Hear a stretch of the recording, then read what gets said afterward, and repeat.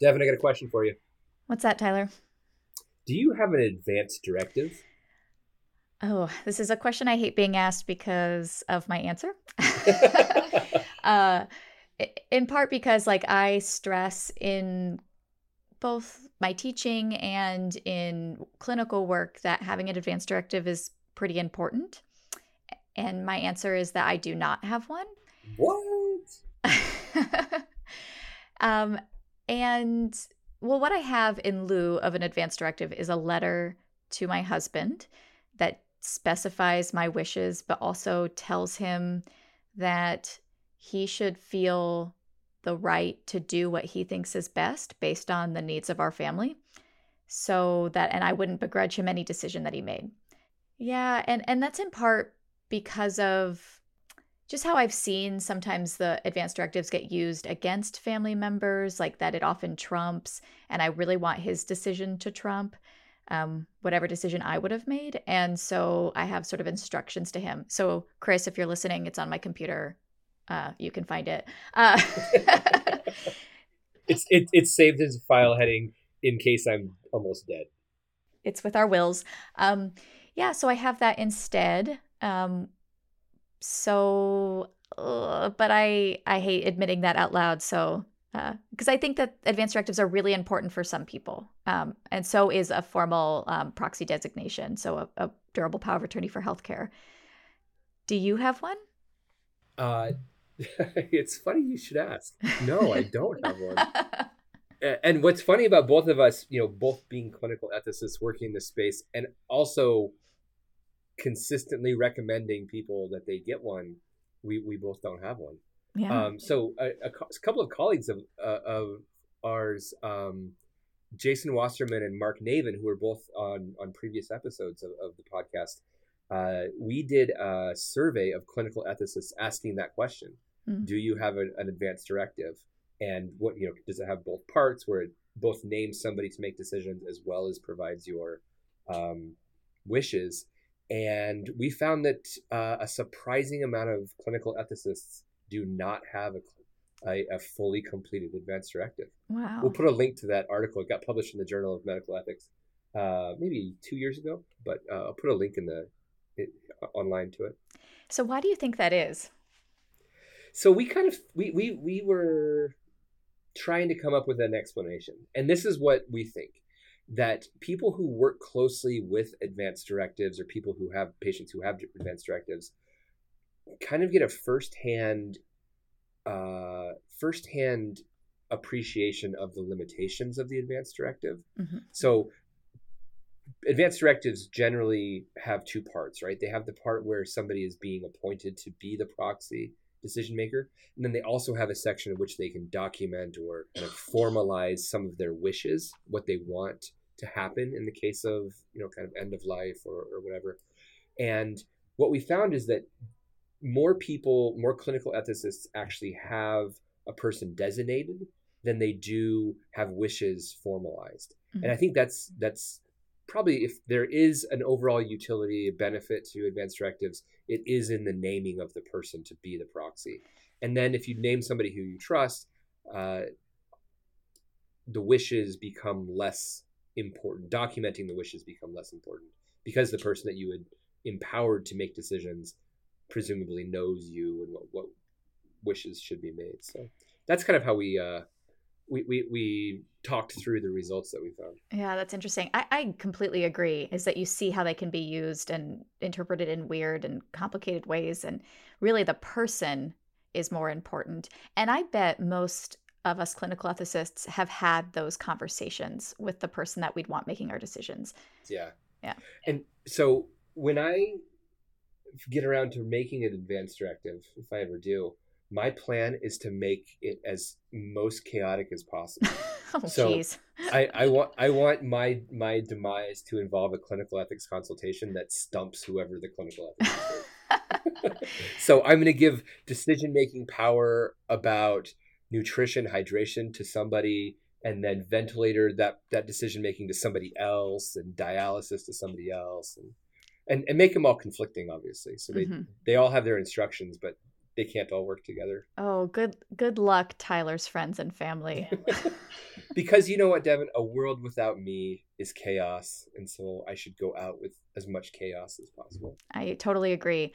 So this will relate to our episode today where we talk about having to make really hard decisions with family members who weren't appointed without any advance directive indicating what the patient, him or herself, would have wanted. And in this case, man, an advance directive would have been really helpful. Yeah.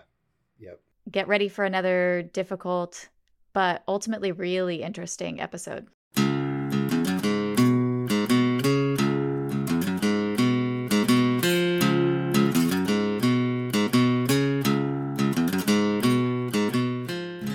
Welcome to this episode of Bioethics for the People, a podcast where we discuss bioethics and all the complex questions related to medicine, health, and society. I'm joined by my co-host, clinical ethicist extraordinaire, sometimes lawyer, and all-around boss at Western Michigan, Tyler Gibb. And she is the birther of babies, the birther of books, the Baylor Bear, the belle of bioethics, Dr. Devin Stahl.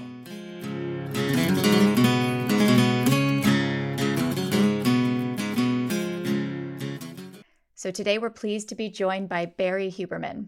Dr. Barry Huberman is the clinical director in the Division of Medical Ethics at the Weill Cornell Medical College. And for those of you who are interested in becoming clinical ethicists, she's also the clinical director of the Clinical Ethics Fellowship at Weill Cornell. So Barry, thanks for joining us. It's my great pleasure to be here, Devin. Thank you for having me. Absolutely. So you came to us with a case that you said you still think about. So give us a little taste of how this case began. Sure. So it began with me asleep. I was awakened at about 5:30 in the morning by a surgical ICU fellow who basically said to me that there's a 55-year-old woman in the SICU, in the surgical ICU, who had come in as a trauma overnight, who needed urgent dialysis because of an acute kidney failure that happened as part of the trauma, and that the family was refusing. They felt that that was very time urgent and needed to be done or the patient wouldn't survive, and the family was saying no. That is how that began. And I asked some questions of that person, of the fellow who called me. So what's this all about? It turns out that this woman had a witnessed jump from a very high place into an icy cold river, and had been pulled out of the river after being submerged for about 15 minutes in the water, with CPR performed in the field outside of the hospital. Intubated, they got heart and circulation back, and all night they had been, stabilizing her and working on her. They really needed to do this dialysis, and the family, which were 2 adult sons and an ex-husband who was still reportedly very close to the patient and involved, were all saying she would not want any of this, so no. Interesting. I think this is the first case that we've had so far this season dealing with intentional harm. So suicide, right, Devin? This is our first one about suicide? No. Well, this is so we've had a couple of episodes now where the patient was requesting physician aid in dying, but that's sort of quite different than this sort of case. So yes, this would be the first one of an adult who, and we don't know this yet, but when you hear what you just said, Barry, what I assume is that this was a potential suicide attempt, although I don't want to jump to that conclusion. But you might suspect that. Is that what you suspected? Yes, and that's how the team had presented it, that, the jump was witnessed and appears to have been intentional, and, a car driven to a very high spot, and a passerby trying to dissuade her, and she left anyway. And this is it's not the everyday case for clinical ethics consultants, but it's not my first or last either. There have been some before and since. And so this is the kind of thing that, as you probably know, does happen, that a person comes upon their critical illness through a suicide attempt. and then all the complexities of trying to figure out how to care for them after that. So that's where this is.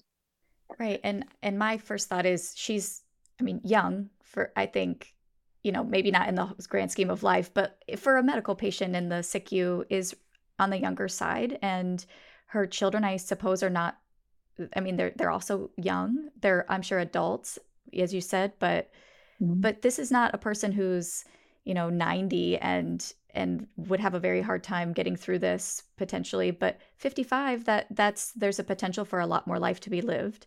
And Mhm. so that's something that strikes me. What else, Tyler, are you thinking about with this case? I'm always interested when cases come in overnight. Mm. So our clinical ethics service is 24/7, and where I trained was 24/7 as well. But it's quite unusual in my experience to get things kind of after banker's hours. So do you get consulted very often, like overnight or on the weekends, or is this also unusual, the timing of it? Right. So not nearly as often as during the day, of course. I mean, I would say maybe 5% of our cases. So it's not, I mean, this is a very large urban setting, so it's not rare. Um, but it's not every day either. At least a couple of times a month, someone is awakened, and maybe a weekend a month. One of us has to have something off hours. And it usually, the institution learns pretty quickly that um, when we don't staff, it's not like sort of a nurse that's on a night shift. So they know to sort of call when it really matters and can't wait. So there are some fairly high acuity things that come. And one of the interesting things about responding to something like that, as you probably know, if you've been awakened, is, that's a pretty shocking reality to awaken to process, and try to figure out, well, how do we go about exploring the answer to that question? So it's hard during the day, and it's even harder at night. And part, of course, of what you have to do is slow things down a little bit, and get your bearings. Hmm. And so that's some of what we did. We had to, one of the things I find in a situation like this is I'm asking myself, why, as a clinical ethicist, am I being asked about whether someone should receive an urgent medical intervention in the middle of a Mhm. trauma? And that's always a cue for me to realize that something else is going on, and I need to try to figure out what it is, because typically clinicians don't ask ethicists those kinds of questions. They know what they should do next. And so I began to ask a little bit more about the patient to try to hear, because the clinicians clearly wanted to perform the dialysis, and it was, expected to be a temporary thing, but it was a very important piece of the care in this sort of hours into this trauma. And one of the things I learned is that despite, I heard that the patient had been submerged underwater all that time. And so I'm thinking about the brain, and I'm thinking about the goals of care, and I'm thinking about how important it is to be responsive to families, and that we, as a clinical interdisciplinary group, don't usually know better, even though sometimes it feels like we do.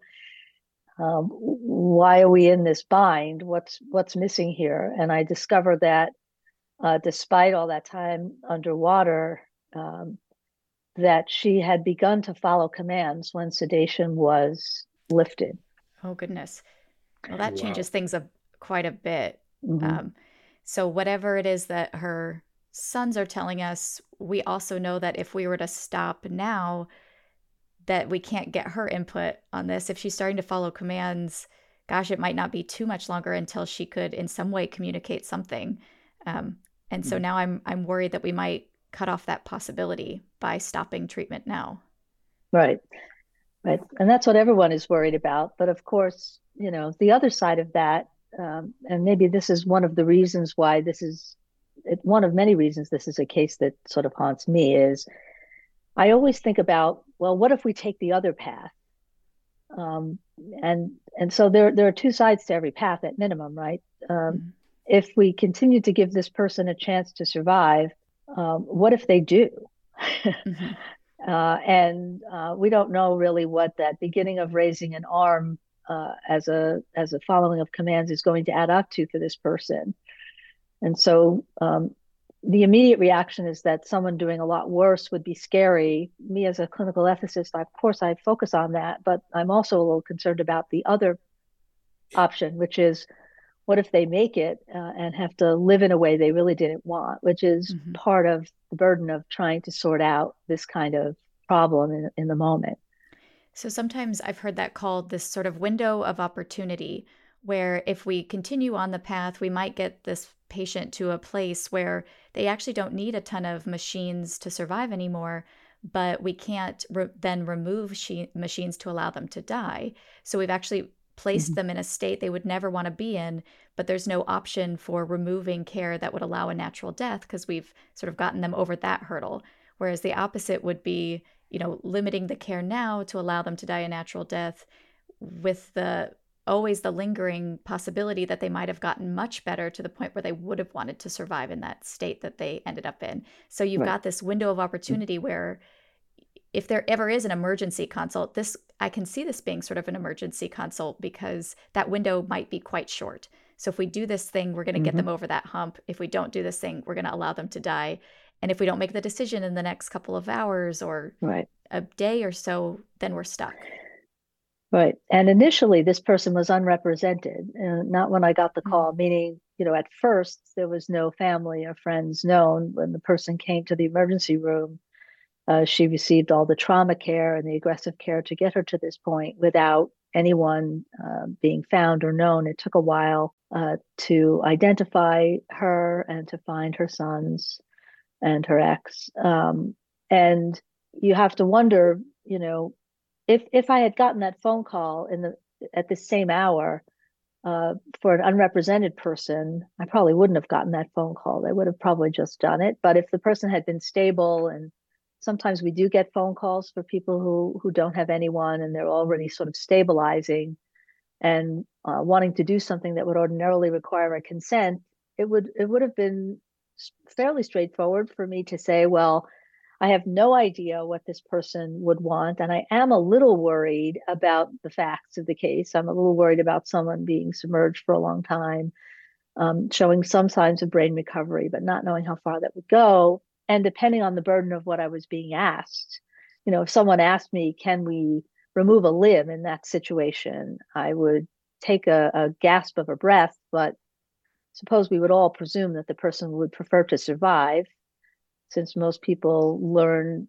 to live in ways that we don't expect, and we don't want to make any judgments about a person's quality of life. We would have then all been moving forward and worrying, but moving forward. But here we have people who we presume care and look out for the best interest of the person and worry about them and want the best for them, and they're saying stop.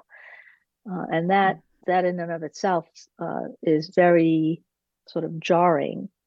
Mhm. We're so accustomed as clinical ethicists to magnifying the voice of the patient through their surrogates or people who could make decisions for them that it's very uncomfortable to be tempted to push back against that. Mhm. And that was precisely where it was in this moment. Mm-hmm. Yeah, patients who don't have anybody to speak for them, or you used the term unrepresented, which is, I think, the most common term for patients who find themselves in these situations. It really is a challenge to accurate and appropriate decision making by proxy, because we really have almost zero information about what the patient's preferences are, and we end up either imagining or pretending like we know or can make some sort of assumptions about what individuals want. And then when we get some sort of information, whether it's good information or bad information, that starts to fill in that picture a little bit, it's really easy to start jumping to conclusions. And so, like you said earlier, slowing down, taking a breath as a clinical ethicist to try to work through the process is so important. Right. I think, maybe the more common term for people with no one is unbefriended. It has a long history, in the lore and in the law and in the literature. I don't particularly like it, though, because I find that people who don't have representation or people who couldn't stand up for surrogates very often do have people who care about them or friends. So I kind of stick with unrepresented. But it also leaves room for even people who are trying to do a good job of coming up with the right course of action for a person or the best course of action for a person really have to be aware of biases. In a situation like this, you suddenly are faced with an ableist bias. If you're not careful, you overlook the high qualities of life that people with disabilities can have just by imagining someone who would be different from how they started. And we have to sort of say that sort of stuff out loud so that we don't all lean on this notion of quality of life and what that may mean to different people. So that's one of those things that can come up with someone who has no one. But in this case, there were some very strong voices, and they were reportedly getting really angry that the team was continuing to treat, and they knew that some ethicist was going to get a phone call. And so they were poised to be angry at us. And I worried about that too, because we needed them to help us understand the person we were caring for. And so, in my assessment, even though I was worried, as we talked about both the window closing, as you put it, Devin, and the possibility that the person could survive and then have a voice or have a quality of life they may wish. Immediately in my mind, I'm like, I don't know enough about the prognosis here. We have to know more, at least. There's very little certainty in medicine, but we at least need to know a little more about the prognosis. And what she had already been through was so much more burdensome than using the catheter already in place to run some dialysis.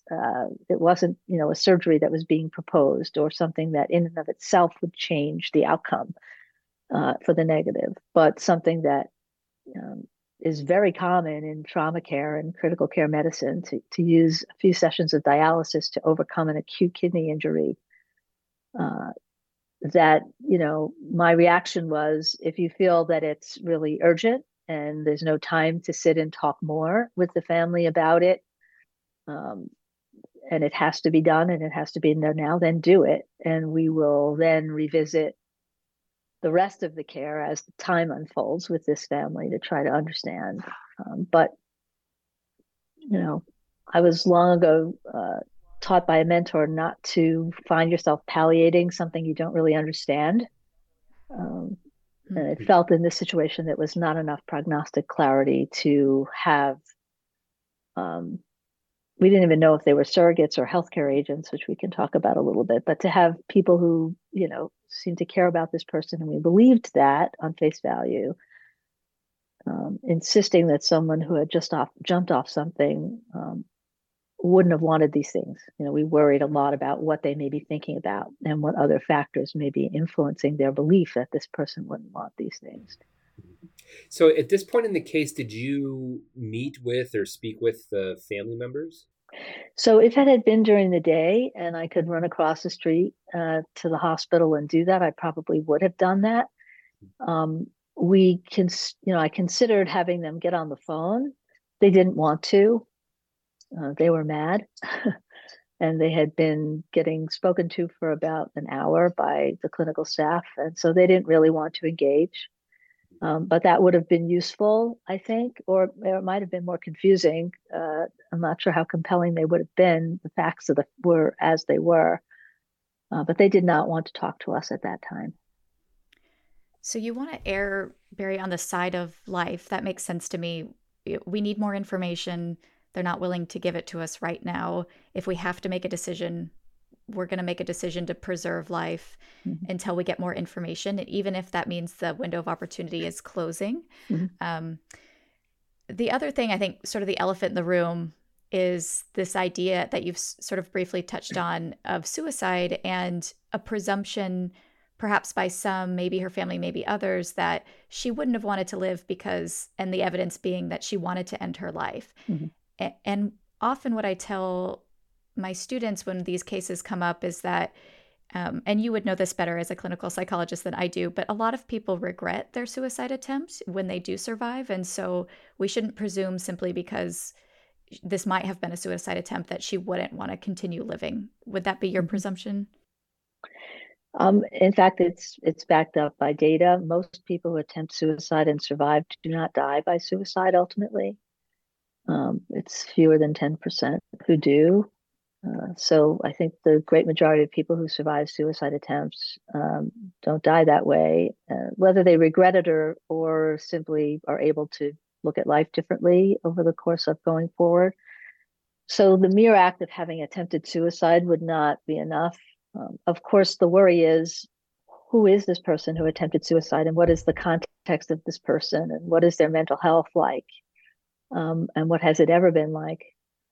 And one of the things we discovered as the hours, so the dialysis got done, and that was the beginning and not the end of this story, right? So as the hours went by, we were able to learn from both the family and the passerby that the patient had a very long history of abusing alcohol and was intoxicated at the time. Mm. And had a long history of depression, which had been, for the family, refractory to treatment. We didn't really know quite what that meant. And, we also learned that their relationships were tangled and complicated as a result of both the substance use and the mental health history. And you're right, Devin, they were not 50-year-old adult children. They were in their 30s. So they were really adults, but their experiences with our patient were complex. Their feelings for the patient were complex. But again, they know the person and we don't. And the ex-spouse was not eligible to be a surrogate because in New York State, when you're divorced, that's not what happens. But they certainly were part of the discourse and had an ongoing relationship with the patient.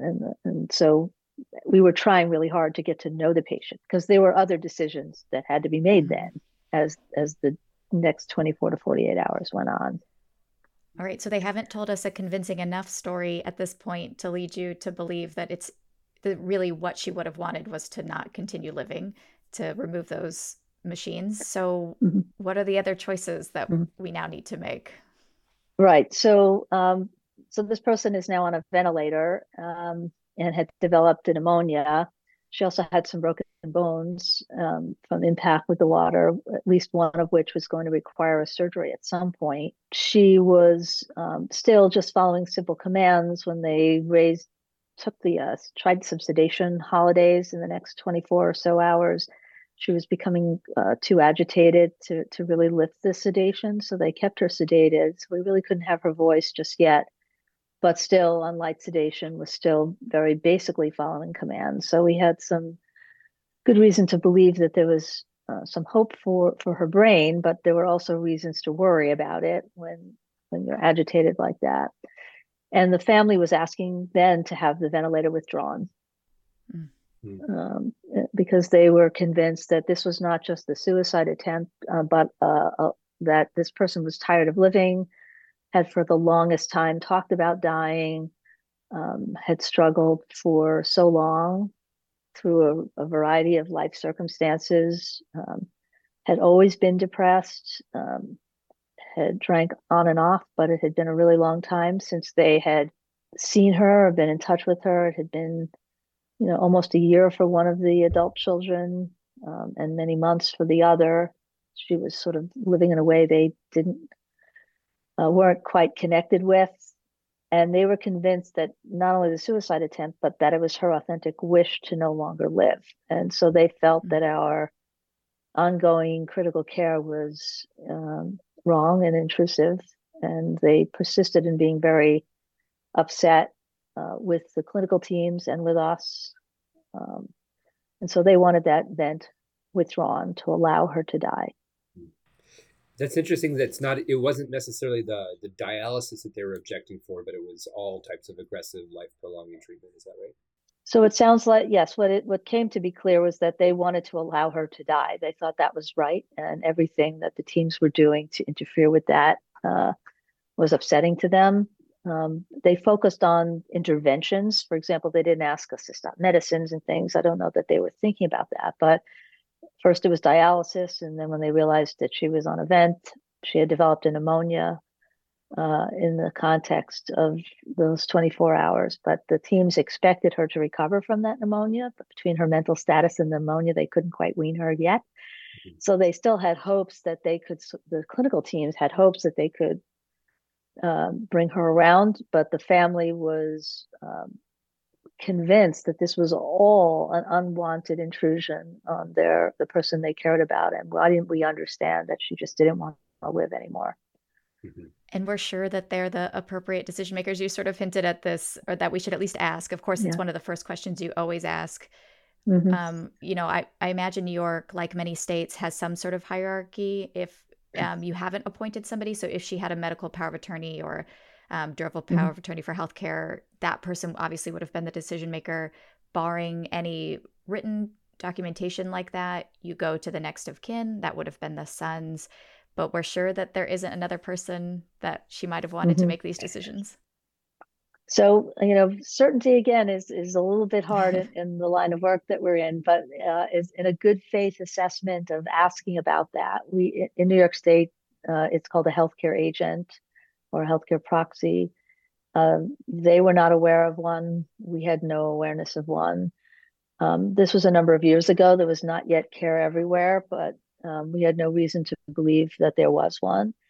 And you're right, the New York State Family Healthcare Decisions Act is the name of the law that allows for surrogates to be making decisions, or family members. And it would allow for example, both a spouse and a domestic partner in New York State would be even as the top, and then adult children would be next. So she was divorced from her spouse. They had no knowledge of there being someone else that she was involved with as a relationship. In New York State, you don't have to actually have a registered domestic partnership. It's more of a sort of a shared life, good faith assessment of a shared life with another person of any gender or sex. So it would be the two adult children. We were convinced that they had their hearts in the right place, and they really were caring about her, and they didn't have other interests that were specific or malignant in any way. They really thought this was right. The ex-husband had been managing her finances for a while. She was kind of a mess, and the fact that he had access to those things gave us reason to believe that she had trusted him in that way. So we had that information, but we thought we had the right people, and it was very important. This is where it goes kind of from what are the rules to now what is the process. Mm-hmm. The other part of the rule that's important is in New York State, surrogates don't have unfettered authority to make decisions to withhold or withdraw life-sustaining treatment. Oh, that's a big Right deal. there, Yeah. that is a big deal. So a Yeah. healthcare agent would have more flexibility, and that would have been even more uncomfortable Mm-hmm. because we wouldn't have been able to fall back on a rule. Mm. But a surrogate or a family member who in the top of the hierarchy there, a person has to be sick enough. There are very specific criteria. I can say them or not as you wish, but they have to be sick enough that most reasonable people, or many reasonable people, would agree that withholding or withdrawing a life-sustaining treatment was appropriate. Mm.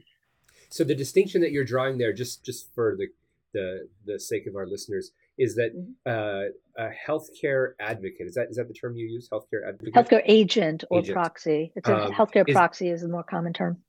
Is somebody who has been previously appointed, usually through a legal document of some sort, an advance directive or something like that, who names a person to be their surrogate, whereas a surrogate or a family member isn't specifically named by the person, but just as a matter of course, we believe that there's a hierarchy of.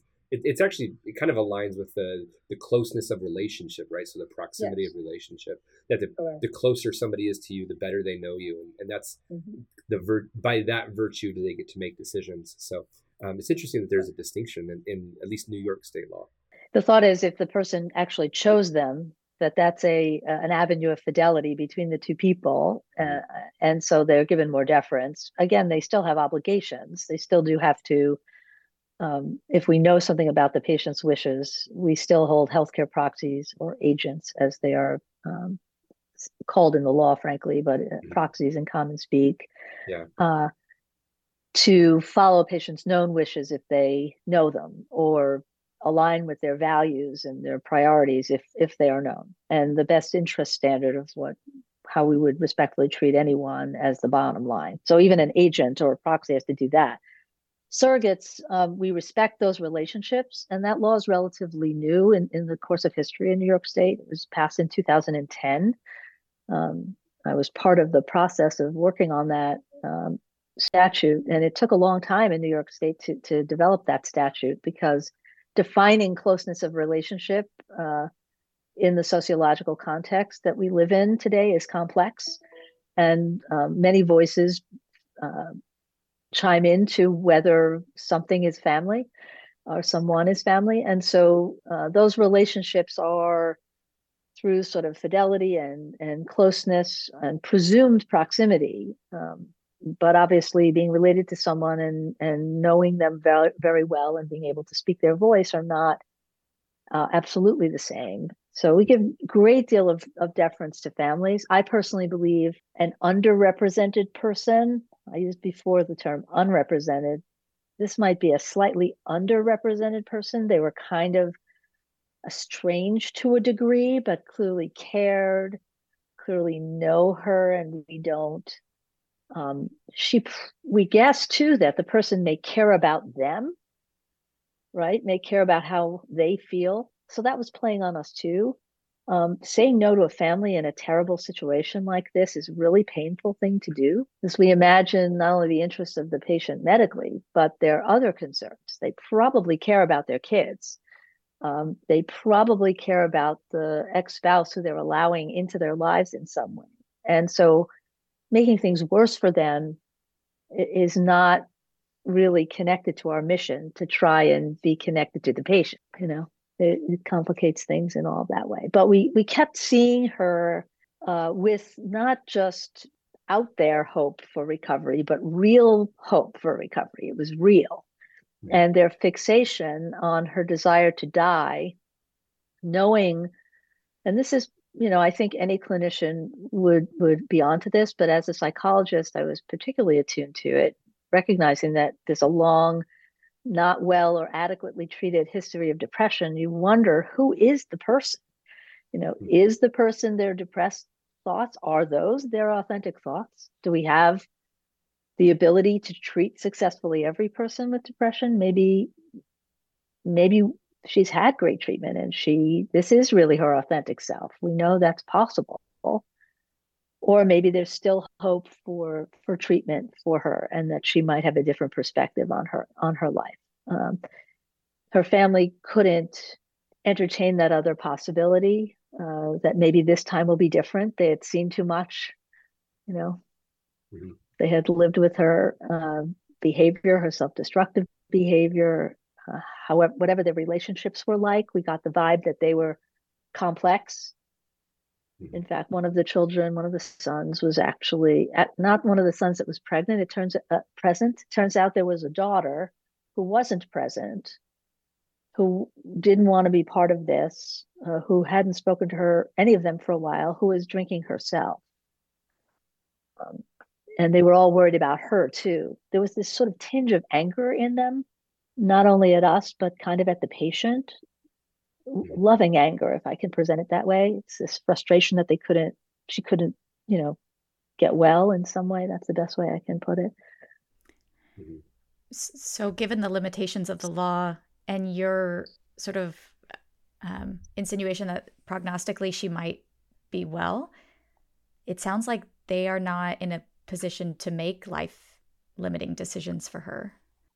Right. So here's one of the rubs in the law. One of the issues is, allegedly you need to have a 6-month terminal prognosis. We don't have that here per se.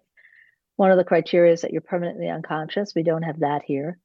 But the third one is purposefully left to some interpretation and left to be interpreted by the surrogate, and that is the degree of burden.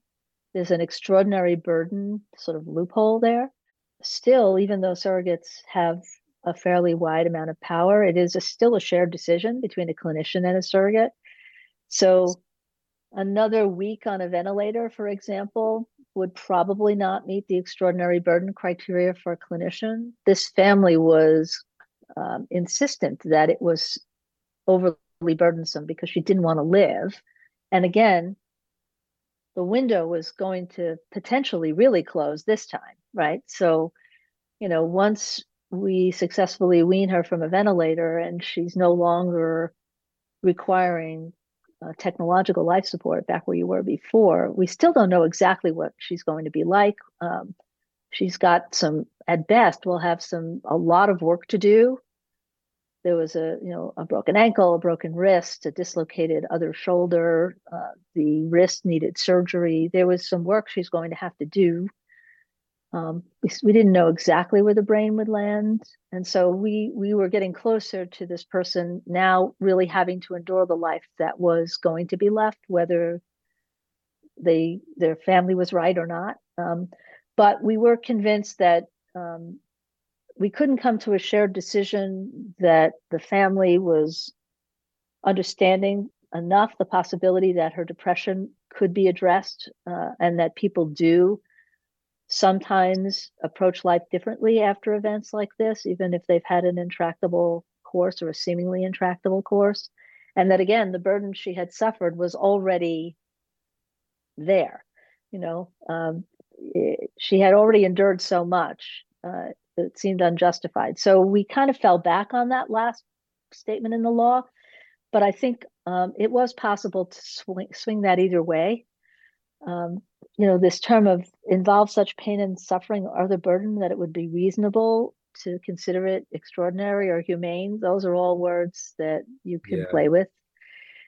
So we did fall back on it, I will confess, but it can be interpreted in any way. I think most clinical ethicists, along with team members in this situation, would be uncomfortable supporting the withdrawing of the ventilator at this point.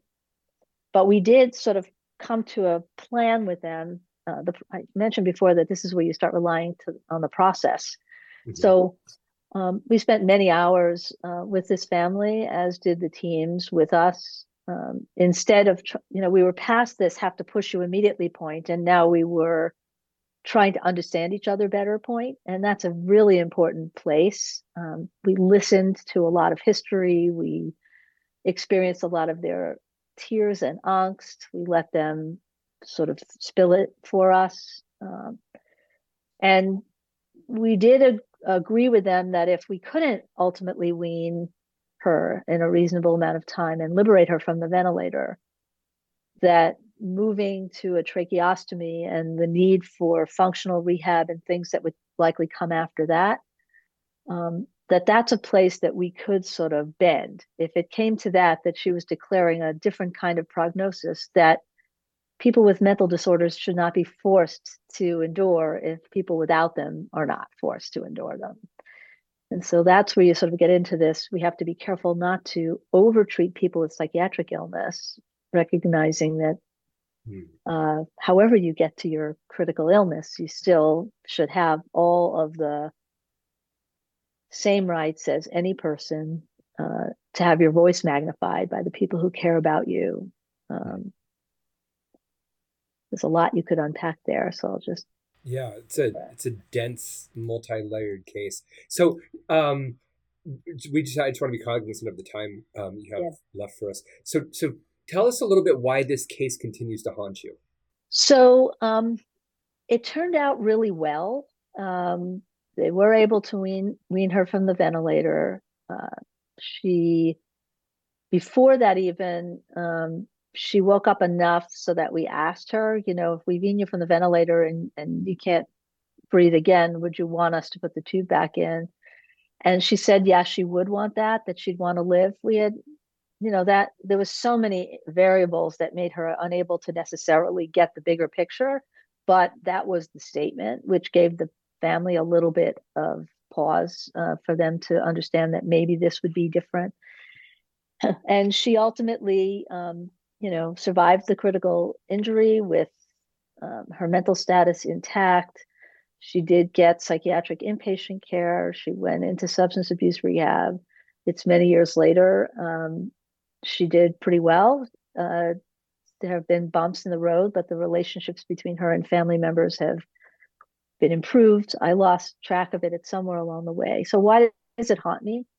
It haunts me because it could really have gone the other way. That's why, I'm a firm believer that just because things work out well, that doesn't mean that it was the right thing to do.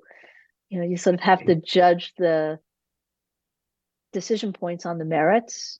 And so people in where I work, who, when we think about this case, we've even nicknamed the case. I'm not going to tell you what the nickname is, just to try to keep it as confidential as possible.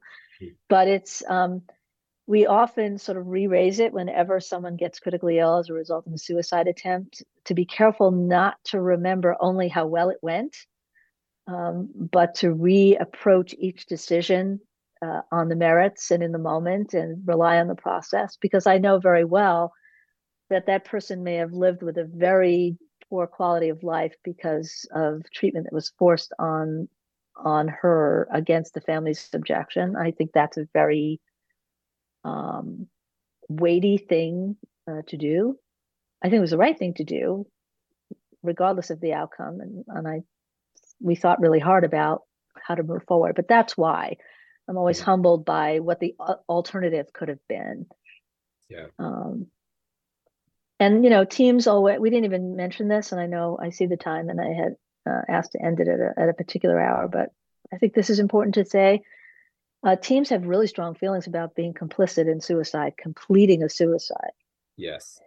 And it's very important to, as a clinical ethicist, to recognize that withholding life support and sparing people the burden of life support they did not want, legitimately did not want, authentically did not want, is not completing a suicide. It's respecting the person's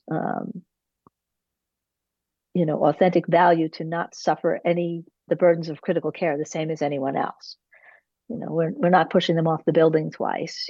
We are thinking about whether withholding or withdrawing life-sustaining treatment and the burdens of it are appropriate. So that's something that comes up over and over again. Yeah, making that distinction and thinking through these questions with that degree of nuance is something that I think an excellent clinical ethicist really needs to be able to do with the team. So thank you for sharing that case. What a difficult case for you and for the family, obviously, but also for the caregivers. Yeah, everyone learned, I think, a lot from it. Humility among many things. So yeah, no, it was great. I appreciate the opportunity to talk about it.